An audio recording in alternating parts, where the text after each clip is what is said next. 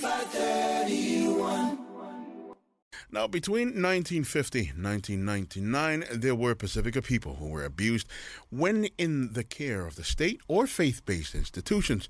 Now, in response, the Royal Commission of Inquiry, Abuse and Care was established to investigate this abuse. Now, abuse that took place in foster care, police custody, schools or special schools, disability care or facilities, youth justice, placement, or at a health camp. Among those in care was Fete Taito, a Samoan boy who grew up in but willing to share his ordeal for others to learn from. Fete joins us now on Pacific Breakfast to share his journey. Whaftai te rela for joining us this morning and talo whalawela sunga. Brother, let's just get into it. I mean, our people are always wondering when we see one another, it's like, I wonder where he's from. For the sake of our audience, if you can share a little bit about yourself, please. Yeah, okay. So I'm from Samoa originally. My parents are both from Samoa, Whaleariri, Kafakafa, from my father's side, and my mother's Whaliutai. I myself was born in Auckland, and I won't say the year, but 21 plus, years of experience. Yeah, however, so I was brought up in Ponsonby Grey Lynn area, Central, most of my young life, and went to local schools there, Richmond Road Primary, Marist, and went to intermediate Marist, Vermont Street Brothers, and managed a little bit of high school before things started to untangle a little bit there. So that's my background. Basically it's my upbringing. For many of our Pacific people, especially back in the 50s, right up until the 90s, the word state care would have been a foreign concept to them, especially the parents who came from the islands. Now, you were taken into care at a young age. I mean, tell us about that environment and how everything else unfolded. Yeah, no, you're right. The concept of state care would be very different and unique and foreign to our people back in that era. I guess for me, I'm not. Yeah, I guess going to state care was a number of incidents that happened a long way around home.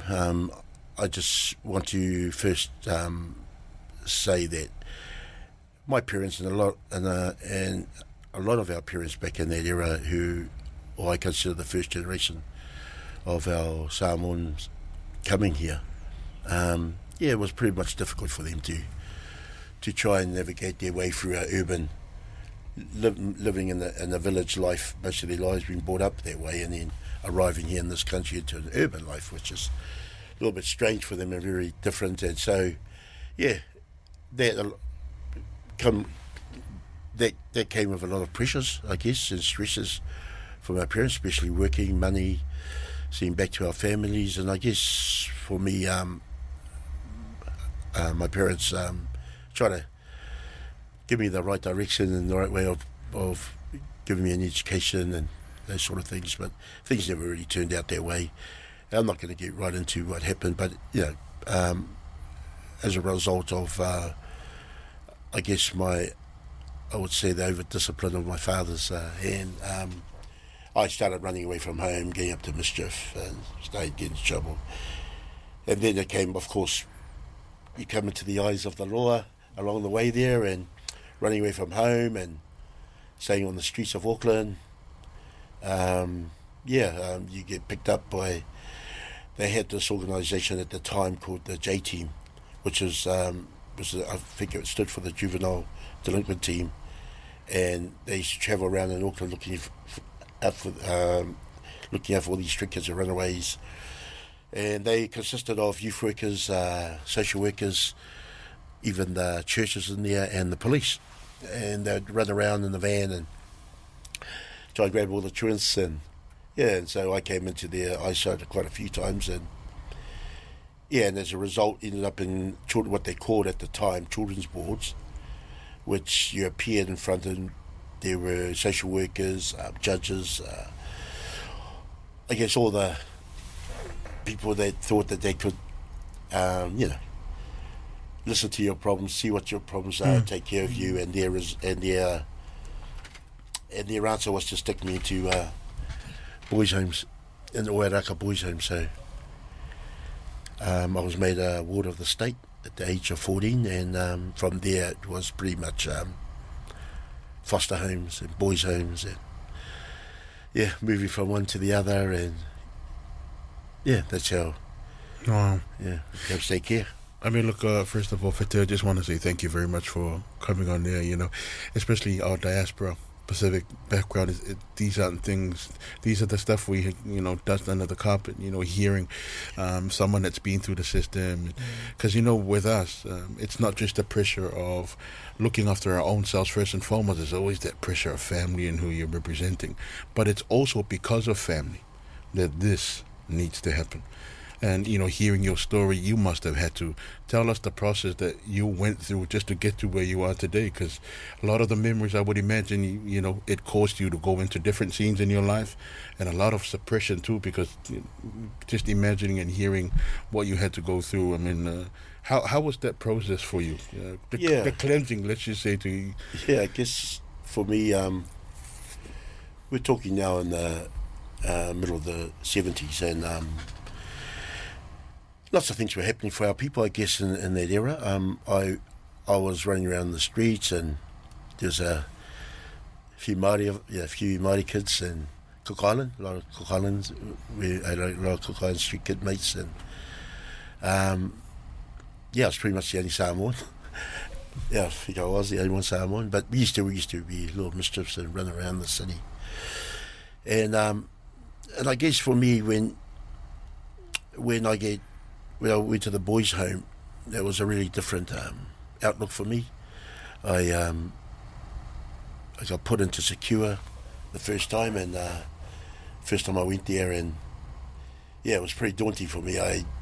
And I guess for me, when I reflect back on it, the worst thing as a kid, at that age, was not exactly knowing what was going on. And I remember all the. You're now made a ward of the state under section whatever, and I just, all that was blurred as I saw my parents walking out of the courthouse, and I was like, where's Mum going? What's she doing? Why aren't I going with her? And then they just sticking you into a social worker goes, come this way, and you get taken away, and as you're driving away, you ask them, where am I going? There you go. And of course, at that time, she was kids that you don't need to know. It was most it was pretty much. He just pretty much said, "Shut up," and you're going to Wairaka boys' home. Looking at the inquiry, what encouraged you? Inquiry? Yeah, I mean, it's like I said, these sort of environments, we know a lot of brothers that go through the systems and then would end up, joining gangs with different sort of groups, because that's what they would find, an identity and a bit of security. So how did you go from that to saying, I'm going to join this inquiry, I'm going to make sure that whoever had similar experience to me, or whoever is coming that's about to encounter this, I'm going to speak out and use my story as a platform. How did you arrive to that point? Yeah, it wasn't easy. It was a little bit hard. I'd done a little bit of work as a contractor for the Royal Commission Inquiry last year, to help promote and engage it. I was reached out to by Ali'i Muamua Sanja Lofivai. She reached out through various networks to try and contact me and ask me if I wanted to give my story and talk about it. I was reluctant at first. I just thought, why? What's it going to do? But as I grew into it and understood the Royal Commission of Inquiry more and more, I felt, maybe this is a genuine inquiry, because I remember from the Māori point of view, the Puatu Atatu report, and nothing was done about that. So, there's quite negative connotations around things like the inquiries, and we're going to do this report, and you wonder, how much of it is going to be implemented? Is it really, really going to happen? But I applied for a position earlier this year for the Royal Commission Inquiry, and the only reason I applied really is because I believe in it, and I believe that within our Pacific Island investigation team, if you like it, we have grown to I'm confident that our voices and our story will be told in a way that we want it told. In this report, and the recommendations that will flow from that will be, I believe, will be listened to.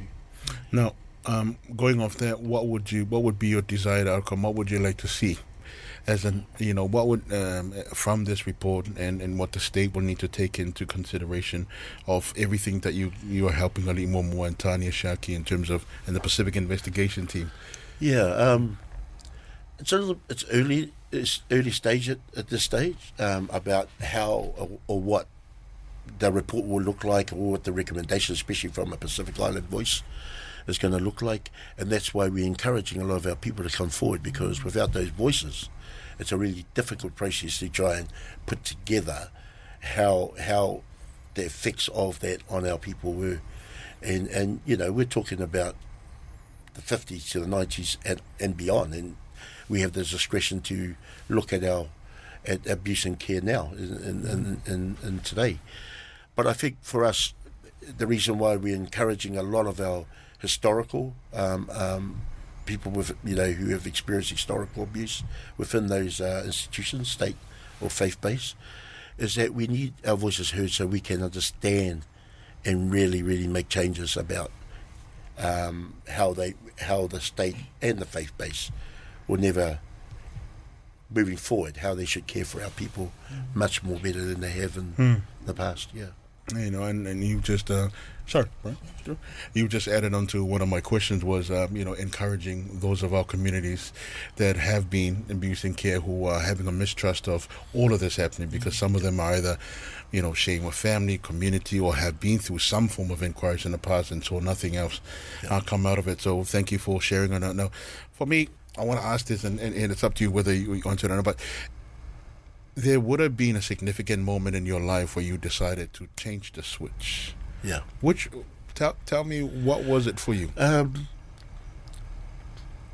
had been in that world and that life for a good part of 38 years. So, as you can imagine, I've done quite a lot of years in jail, and so I was in gangs, and I was in the gang and in jail, and I think for me the change is not simple. It was a difficult transformation, but in 2010 I had been a pee addict by then for 10 years, and so changes had to happen because my family, and I could feel my kids were sort of moving in the wrong direction, and so for me, and I was, grandchildren were starting to appear, and I guess for me, and especially my my lovely partner Viv, for the last 30 years, she's been staying by my side, and we decided to make changes, and it was really difficult for me to change that mindset, because